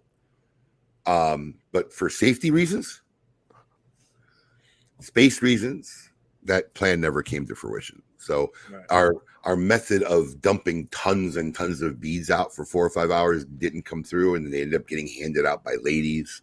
And we have a lot of beads, so it's gonna be a very beady summer this year. So what? Right now, you're just anyone who puts an order in with smoking or getting Mardi Gras beads. Okay. Why not? Why not? No, I was just wondering. Why not? What are we gonna do with them? Right. What are we gonna do with them? Well, you know what? See, now I have zero faith that Altus will be the first to come back. if it's anything like his basketball predictions, don't. I have zero. He's like Mush from A Bronx Tale, man. We just got screwed. Alan, I need you to answer honestly. Do you think the Fuente Padron will be released this year? I need to know. No, he's gonna. Hold on, I need to know because I'll feel a lot better about my bet depending on what he says.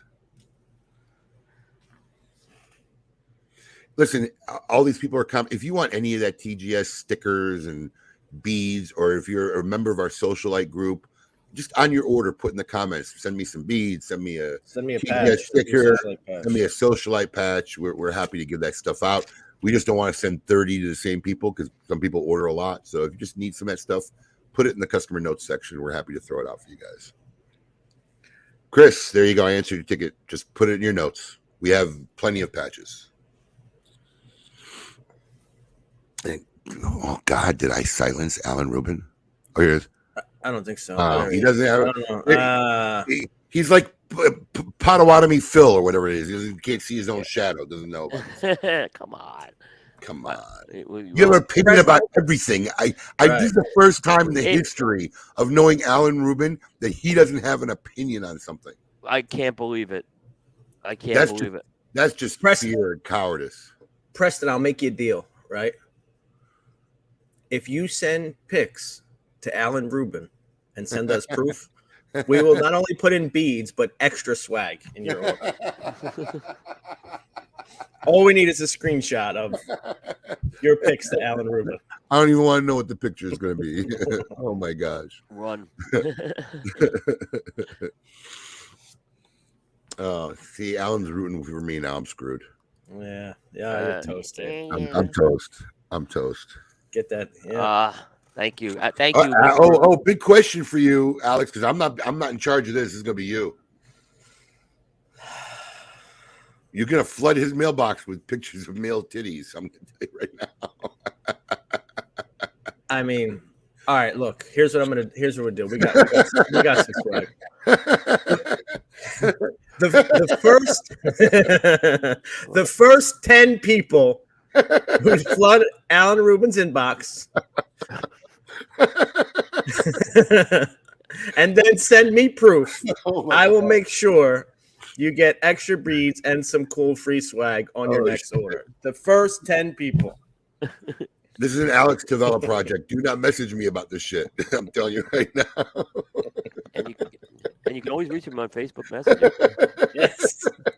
Yes. First 10, send me proof. Oh, my God. Send Alan pictures. Send me the screenshot of it. Shit. And we will make sure.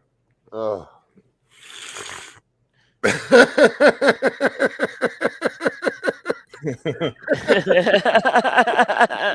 Don't apologize.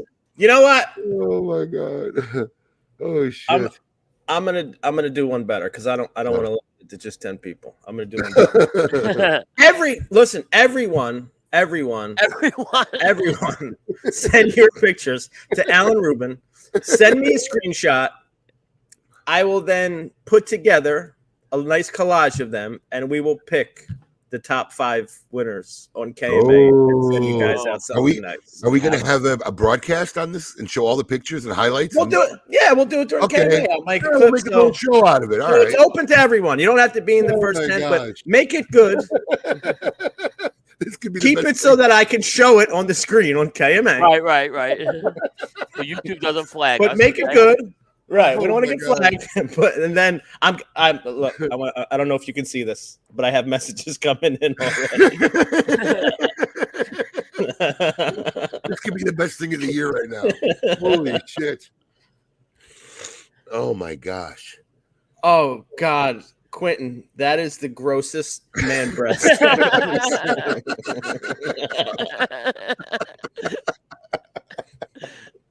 Oh my God! Oh God! Oh, this is going to be epic. It's starting. So, oh my God! I don't have the Facebook thing open. I should say it's got to be a million smiley faces going up on the fucking screen, man. Oh my God! I'm dying over here. So we already have 2 entries. All right, look at this. Look at this.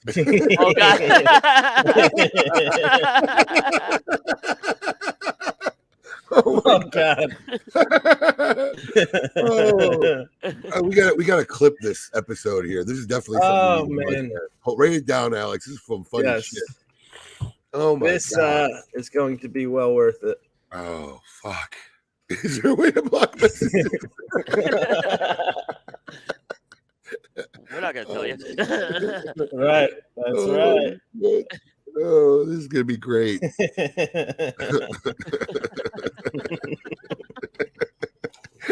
It's gonna be hard to come off of this.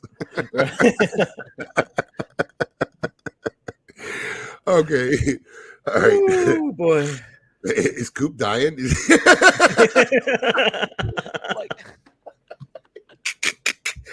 He's looking down. All he sees is sad.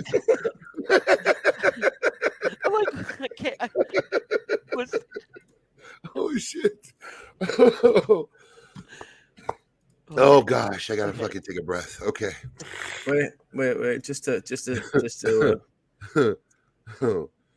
Ooh. Oh my God.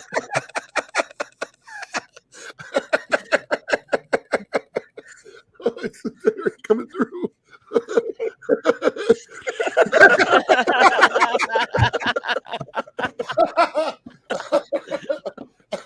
Let me respond. Oh God.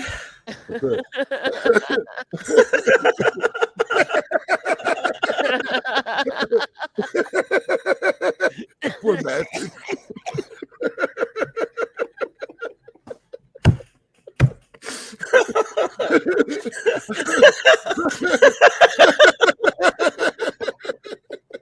Oh shit. You brought it all on yourself. Oh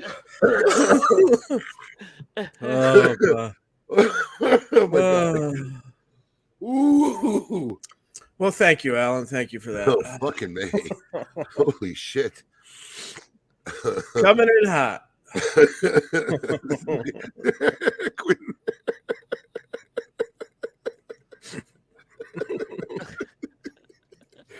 Oh, my stomach hurts, man. My stomach muscles hurt. Oh man. Oh shit. All right. Oh boy.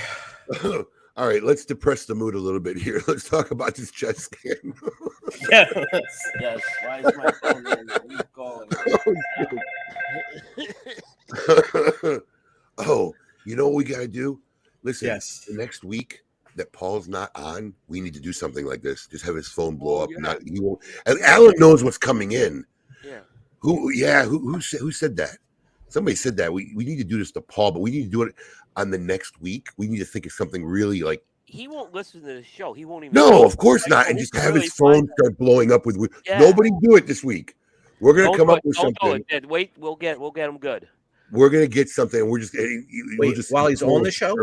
No, the next time he's not on the show. All right. We'll have something ready. We'll come up with something really like. I know what to do. No. I know what to do. And since don't he say doesn't it. watch, Don't say it. Well, he doesn't watch the show anyway. So No, but don't say it now because people will start doing it now. Just hold on. No. It's not them. I don't need them. They can chime in, but I have something better. Do you remember what I did to Adam before? Yeah. Did you do that to Adam? Was that you?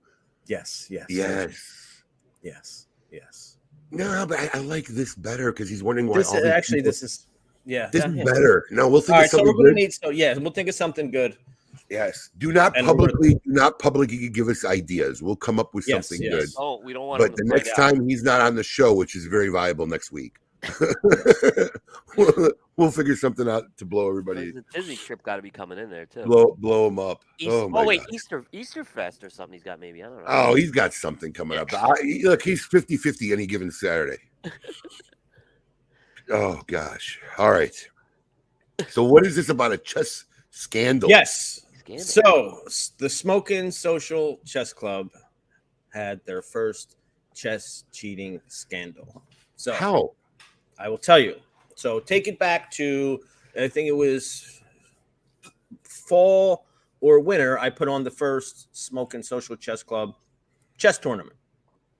And so just to take it back a little bit, we started the Smokin' Social Chess Club. It's a group on a club on chess.com for members of Smokin' Social and friends of ours and people that we know that enjoy cigars and chess. So what spawned from that was a Chess and Cigars Facebook group was also created. I was not the creator of that, but it kind of coincided with that. And what that did, fortunately or unfortunately, kind of brought some other people in that we maybe didn't know, I didn't know, weren't friends of anyone's, kind of randoms into the group. But they're all socialites or no? No, not once the Facebook group got started. Then people who weren't socialites started joining the group. So I put on this tournament, and I put up some prizes. First prize was a $50 gift card. The other one was did this guy win a prize? So I will get there. So the tournament started, and the way the tournament works is we were playing what's called daily games, which is each time you make a move, the other person has up to 24 hours to make a move. So it was not anything where anybody had time constraints. You know, somebody makes a move, you get a notification, they have almost up to a whole day to make another move. You know, you didn't have to be like there, stop what you're doing, working. It was an easy way for everybody to play. During the tournament, I was having a conversation with one of the other players that I've come to play a lot and know well. Actually, the guy you introduced me onto that podcast that time. Oh, really? We become really, I played over tons of games with this guy. And we both kind of messaged each other and said, do you feel like this guy is a kind of weird, like the games go normal, but then he always seems to make the best moves at the most crucial point every single time. And we both were like, I don't want to be that guy. You know, I don't want to, you don't want to accuse people of cheating and this. And we were like, man, it's just really suspicious. This guy makes the best move every time it's in a crucial situation. And so actually I got this information during the Great Smoke. Come to find out that this guy, who did go on to win the tournament and got a $50 gift card from Smoke Inn. Did he use it? He did use it. Wow. He's also in the Netherlands, no less. Had his, and I'm going to air him out on KMA because that's what we do, had his account closed for fair play, which essentially means chess.com recognized through their algorithms that he was cheating in his games. Wow. So not only was this guy cheating during our event, but he also took away a $50 gift card from the second place winner, who probably would have won the tournament if not for his cheating. So I don't know that anal beads were involved, but funny. This guy did cheat. And the way you cheat in a situation like that online is you take the current position that the game is in, you load it into a computer database, and then the database will give you the best move to make in that specific situation. So yes, we were the victim of our first cheating scandal. Credit to chess.com for being able to fish that out. And look, it's sometimes very easy to see. If you can see it, this picture here, like when you see accuracy scores of 93%, 93%, 90, to make the best moves 90% of the time, 93% of the time, consistently in every game is a little bit of a red flag. And they have their algorithms are really good in the way that they look at the amount of time.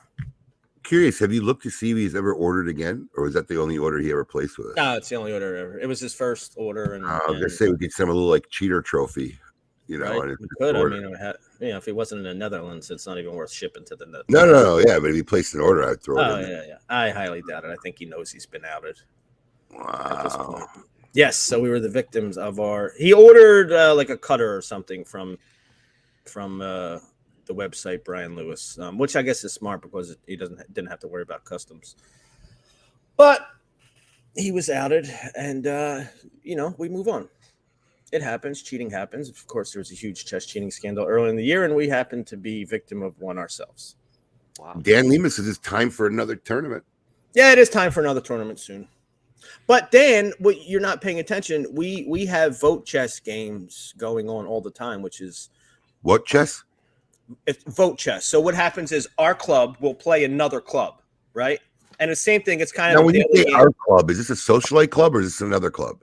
No, the Smoking Social Chess Club. And what I'll do is I will put out a challenge. So the Smoking Social Chess Club will get pinned against another. Chess.com has clubs, almost like the Facebook version of groups. Cool. And what will happen is it's the same thing. It's a 24-hour clock, but their club will make a move. Where am I getting feedback from? I'm getting super feedback. I hear everything fine. I'm getting super feedback. Who are you hearing? Yourself? I hear myself back from you. You have your speaker on? Lower it a little bit. How about now? Hello. Better. A little better. I can still hear it. All right. So what will happen is our club will vote on. Everybody gets to vote on the move.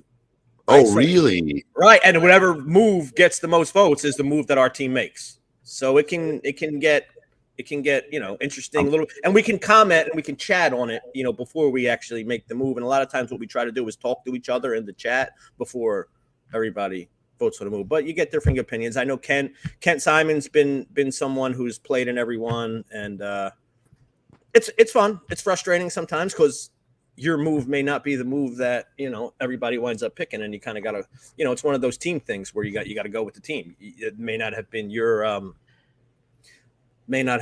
decision, but you got to go with whatever the majority of the team went. So it's fun. Are you still getting the reverb? Nope, you're good. Yeah, I popped in and out. You're good. Well, Coop, are you back? Are you good? Yeah, I'm good. I'm back. All right. Well, now that you're back, it's perfect timing because it's time to see what is going on in the industry this week. It's time for the Scoop with Coop. Hey, yo, what's my theme music? The Scoop with Coop. Breaking industry news. Hear it first on KMA Talk Radio and cigar-coop.com.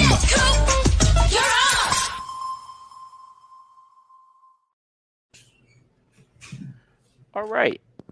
Koopa. There we go. All right. I think we just kick it off with the STG releases of the week. Yes. So we have to make up for 2 Okay, weeks. so listen, do we know how many weeks straight this is? Because we need to keep a running total here. I don't. So we've missed a couple weeks of the show, but they have not. I think not. it's going to recap a little bit. Yeah. Wow. Yep. So last week, they announced a new release under the Partagas brand, which falls under Fords. It's called Partagas de Bronze, and it's a cigar being made in the U.S. at El Titan de Bronze. So They spelled it differently. Yeah, they spelled it's the Spanish version they used of it. So Partagas de Bronze they used. That's actually a nice looking box. It is. It's a nice looking box. I'm actually really interested in this cigar. It's a one size, a 6 1/4 by 46 Corona Gorda, which is a really nice size. And it's going to be. Is that a 10 count? I hope it's a 10 count. 10 count boxes. Yeah, all Nicaraguan tobacco, highlighted by Corojo wrapper. Not gonna be a cheap cigar, $22.99. But when you make something in the U.S., it's $22 each. Oof. Yeah. Like Alex likes to say, oof.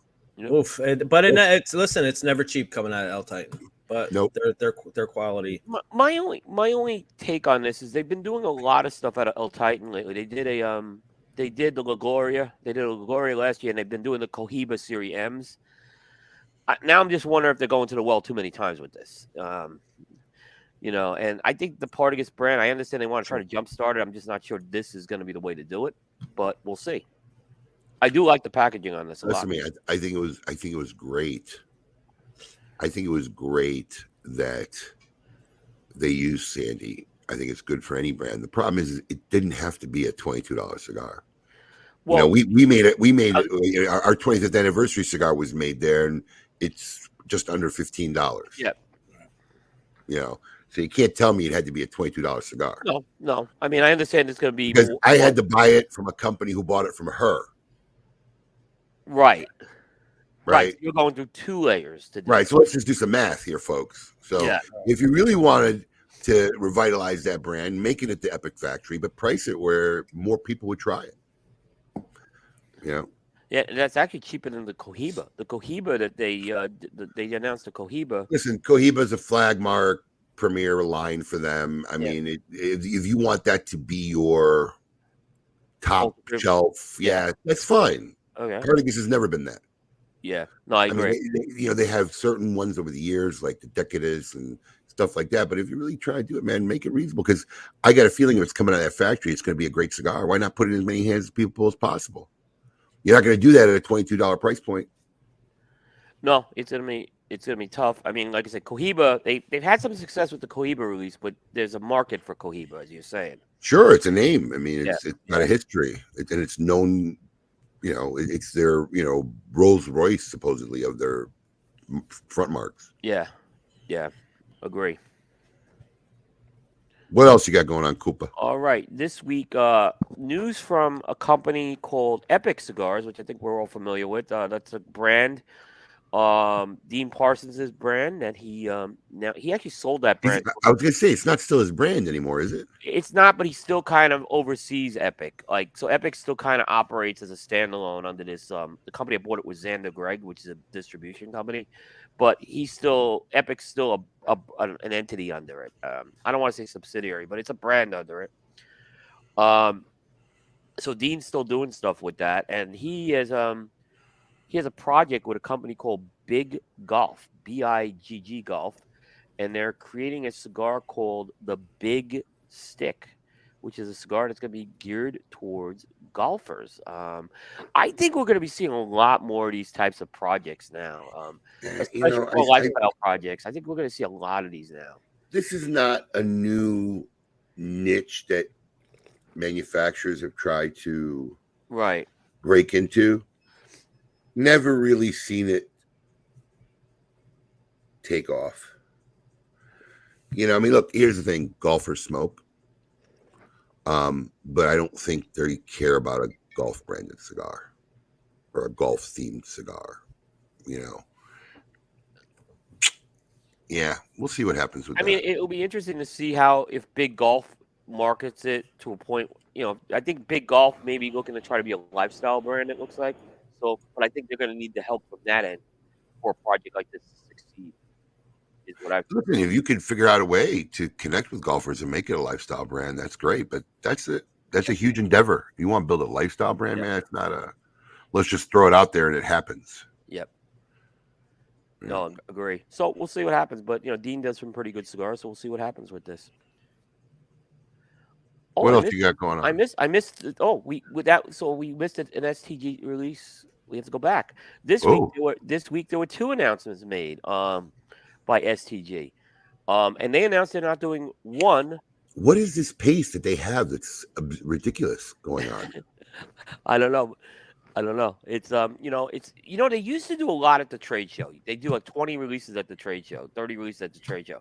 Now they're spreading it out throughout the whole year, it seems. Is that what's going on? Yeah. Yep. But they decided they want to be part of the Elite TAA series.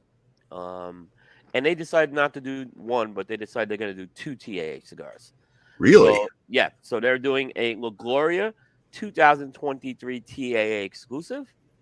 And get this, Sancho Panza is going to have a TAA exclusive. That's barely made it back alive yet. They basically I couldn't believe yet. Yep. Jesus Christ. You know, and it was interesting because the problem with this is it really takes away from legitimate. Really, I don't want to say it's illegitimate, but it dilutes the water, it dilutes the pool of having something special as a TA cigar. It really is, and you know, I don't know. It's like the La Gloria one, for example. They said it's a cigar they had at their Honduras factory for 4 years. La Gloria is not even made in Honduras. It's made in the Dominican Republic for the most part. So they found something in the factory for 4 years, and now they're going to release it as a TA. So that's the problem I've seen with the TA cigars. That's how it's been treated. It's becoming more like a Caldwell lost and found exercise. Not about – some companies do a very good job. Like I think LaFleur puts a lot of effort into it. Pete Johnson and Crown Heads. But, you know, some of these other ones, I just got to question what they're doing right now. Well, let me ask you this. Does the Alec Bradley TAA release technically count as an STG release as well? No? That's been around for a while, that one, believe it or not. Yeah, they've done that one before for the TAA, the illicit we were talking about. So we could, if it's coming back, maybe we could say that. But I think that one's I know has been around for a while because I've reviewed that cigar. Wow. Fair enough. Yeah. Fair enough. So yeah, that's yep. But I'm not gonna talk about the other. We're cutting back on our. By the way, Cigar Coop has made a decision. We're significantly cutting back on TAA coverage going forward because it's not nothing news anymore. I mean, it's nothing news, and we don't see a lot of interest from our readers on it. And I was making the point. I think this came up when Alex was on the show. I think the TGS, and I'm not just saying this because I'm on the show.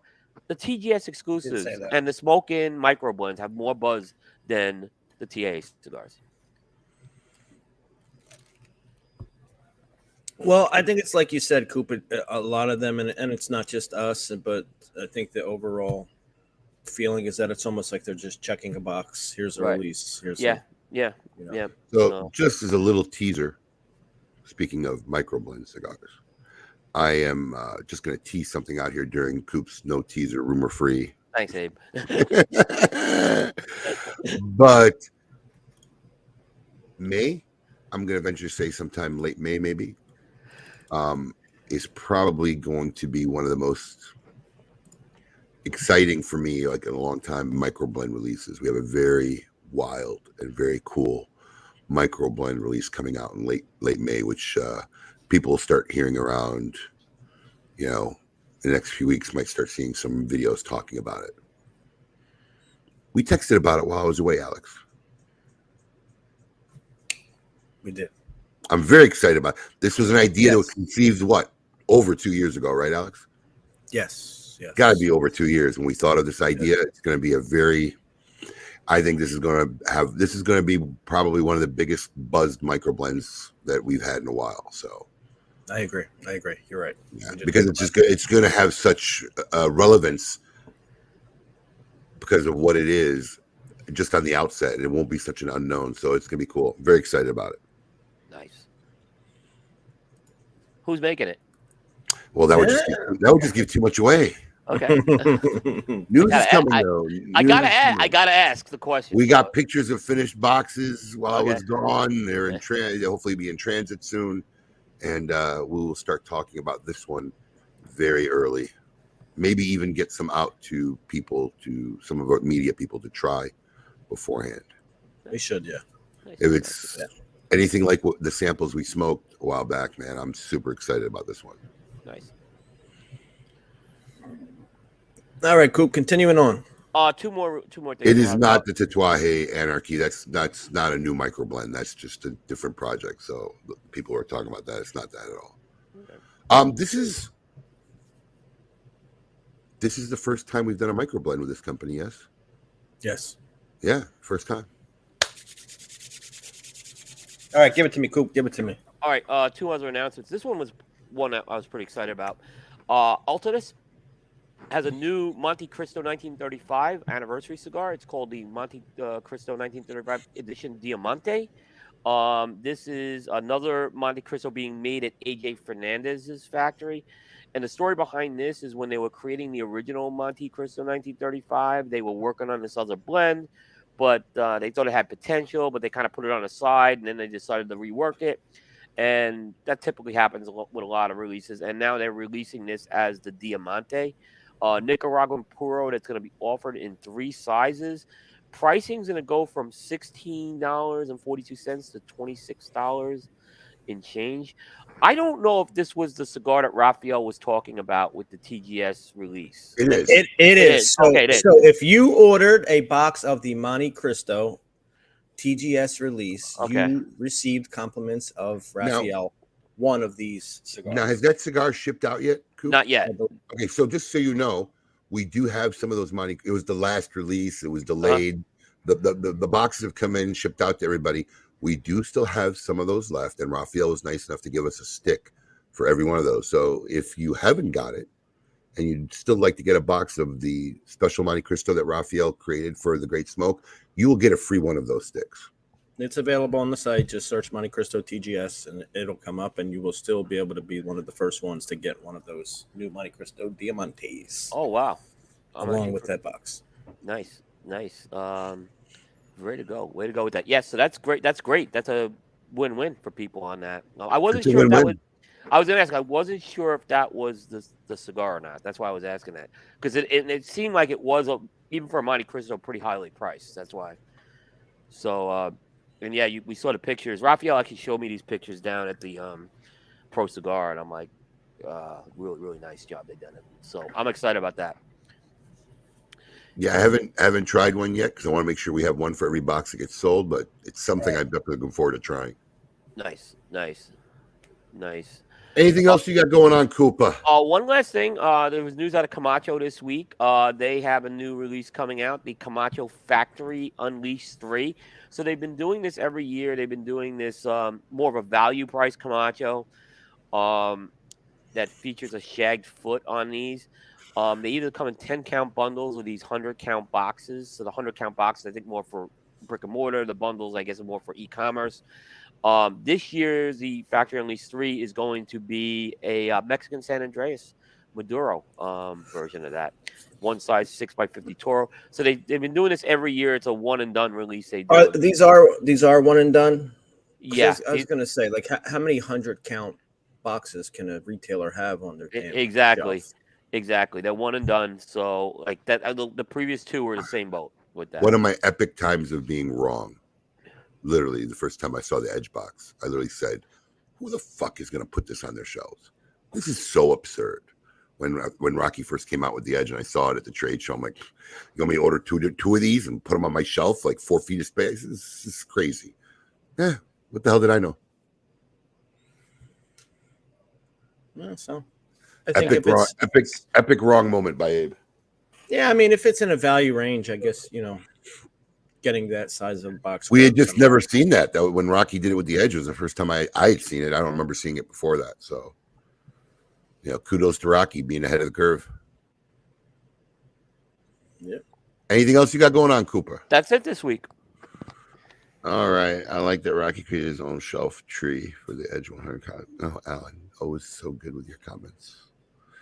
All right. That being said, I don't know what week it was. Let me see. Is it season? Well, forget the week. Season 6, number 6. Season 6, number 6. It's time for Tale of the Tape.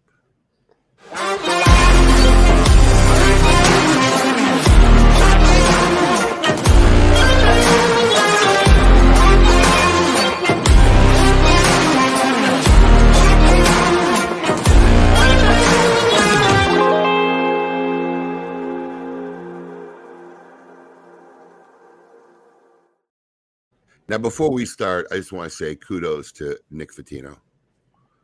Made a post early this morning. He got you. Bro, got everybody. Hold on. He got everybody. It was early. It was early. I was tired. I knew that picture was fake, but I figured maybe he didn't capture the moment. It's not like you got a camera ready when you propose.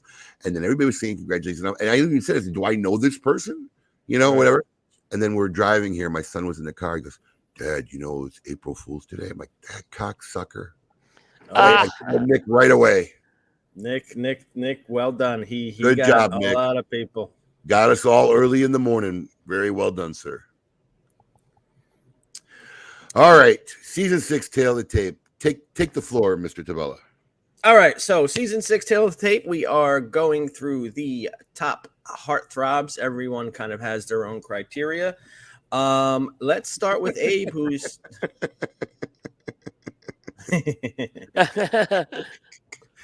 it wasn't me. It was Alex. So well, while we're here, I guess we should start with this first heartthrob, our friend Wes.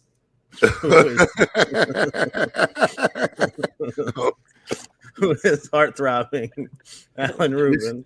This is so priceless, man. Oh my God. His phone's got to be blowing up. Oh yeah. So Abe, we've kind of gone, you and Coop kind of gone down your own personal road of heartthrob. So let's kick it off with you. So look, when we first did this, I really had a hard time. So I just started a list of people, and I couldn't even number them. So like literally right before the week, I just look and say, all right, she's next. And something about this chick drives me nuts. And before she was Wonder Woman, is Gal Gadot. She is hot. Great. Look at that, man. This girl is stunning. I love her. Just the whole thing, the accent, the whole thing. She does it for me. Definitely a heartthrob, in my opinion. Prior to even Wonder Woman. Gal Gadot, very good. I never thought anyone could top Linda Carter, but you're right. Oh God, yeah, she does. Linda was great in her heyday, but yeah. You know what? She's hot in a way that I think you could say I could run into this girl, because you see those hot girls like I'm never running into somebody like but it makes you feel like you could run into a Gal Gadot. All right, so for my pick number 6, again, I'm going down the hip hop and R&B genre. I chose Ashanti for number 6. Ashanti was kind of the queen of the hip hop sing along era, probably most prominently done in a video she did, which kind of reenacted Grease in one of her songs. So Ashanti, she really had like that hometown kind of girl vibe. Do we bother with Paul? Why not? Here. Why not? Who is this? I think it's Megura or something from Hercules. Oh my gosh. Nose. Got a big nose. You know what's funny is he's actually enjoying doing this. Oh, well, wait. Ready? Okay, so he sends it to me. Right, I'm gonna read this. Sends me the picture. I say, okay, I don't hate it. His response, Paul's response. She looks like she'd be wild. Might smack you around a little. Oh my gosh. My only response was, "You're a sick person." He is a sick person. Yeah, oh absolutely. my gosh. Oh my gosh, Paul. Oh God! All right, Coop, what do you got? All right, we have our first repeat heartthrob Yes. to appear on both lists, and Abe had this one last week. I have her this week, Megan Fox. Yeah, look at that. Listen, sultry, hot mom. It's. I mean, I've been doing a lot from the earlier days of my life, but this is like from my dirty old man phase. I'll just say. You know? Yeah. You just can't go wrong with this. Look at her. Yep. You know, she's been in the news this week because I guess there's a couple of people on TikTok who are like doppelgangers of her that have been showing up. Oh, really? Yeah, I kind of noticed that this week. So that's been coming up a lot. Yeah. that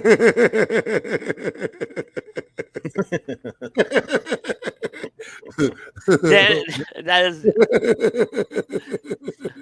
This could be the funniest show I've had in years. Oh my goodness. Oh my gosh. Oh. Those pictures to the All right, this is good. Wow. Actually, Megan Fox might be qualified now these days. Listen, keep those pictures coming to Alan Rubin, by the way. Oh my gosh. Absolutely. Once Absolutely. again, I wasn't now. Keep those pictures coming to him. Well, send your best photos to Alan Rubin and send me a screenshot. I was going to say, in his defense, right? I mean, Alex did create this, but what people are forgetting is Alex is getting a picture for everyone that's getting sent. Right. I'm getting the white yeah, Alex is taking over the team here. I am thoroughly enjoying this. Oh my gosh. Well, that is tail of the tape. Our pick six. We don't have a leaderboard, do we? No, we don't have a leaderboard. All right, we'll get one next week. That is tail of tape, season 6, number 6. We're down to the last 5, right? Yeah. Next we're going to the top 5. Man, I got to start looking at my list, figuring out who's really going to make the top 5. Whew. All right. In traditional fashion, wait till you hear my question. It was like the perfect episode for this question. Oh my god! But is Vince Minetti still on? I'm gonna like to hear his response to this week. I don't know. Would you rather? But in epic fashion, our closing. It's time to sponsored by the fine folks over at Kirker Cigars to find out. Would you rather?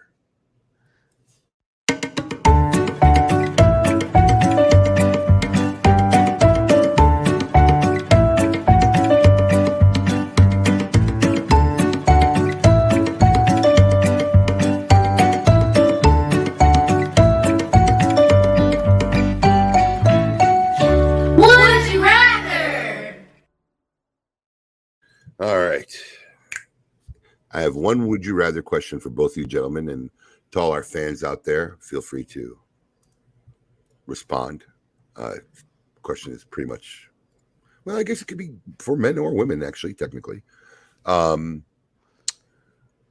pretty sure Vince Benetti's still on. His question, his answer would be probably he'd like to do both. But would you rather have a colonoscopy or a Brazilian wax? The silence is perfect. Alex is probably too young to even have experienced a colonoscopy at this point. Not yet, but I'm gonna have to go with the colonoscopy. At least there's like medical reason for it. I mean, that's you know what I mean. Like at least I can justify it that way. I don't see any. Now I'm sure some smart people will say, you know, it depends who's giving the Brazilian wax, but I will tell you this: it's irrelevant.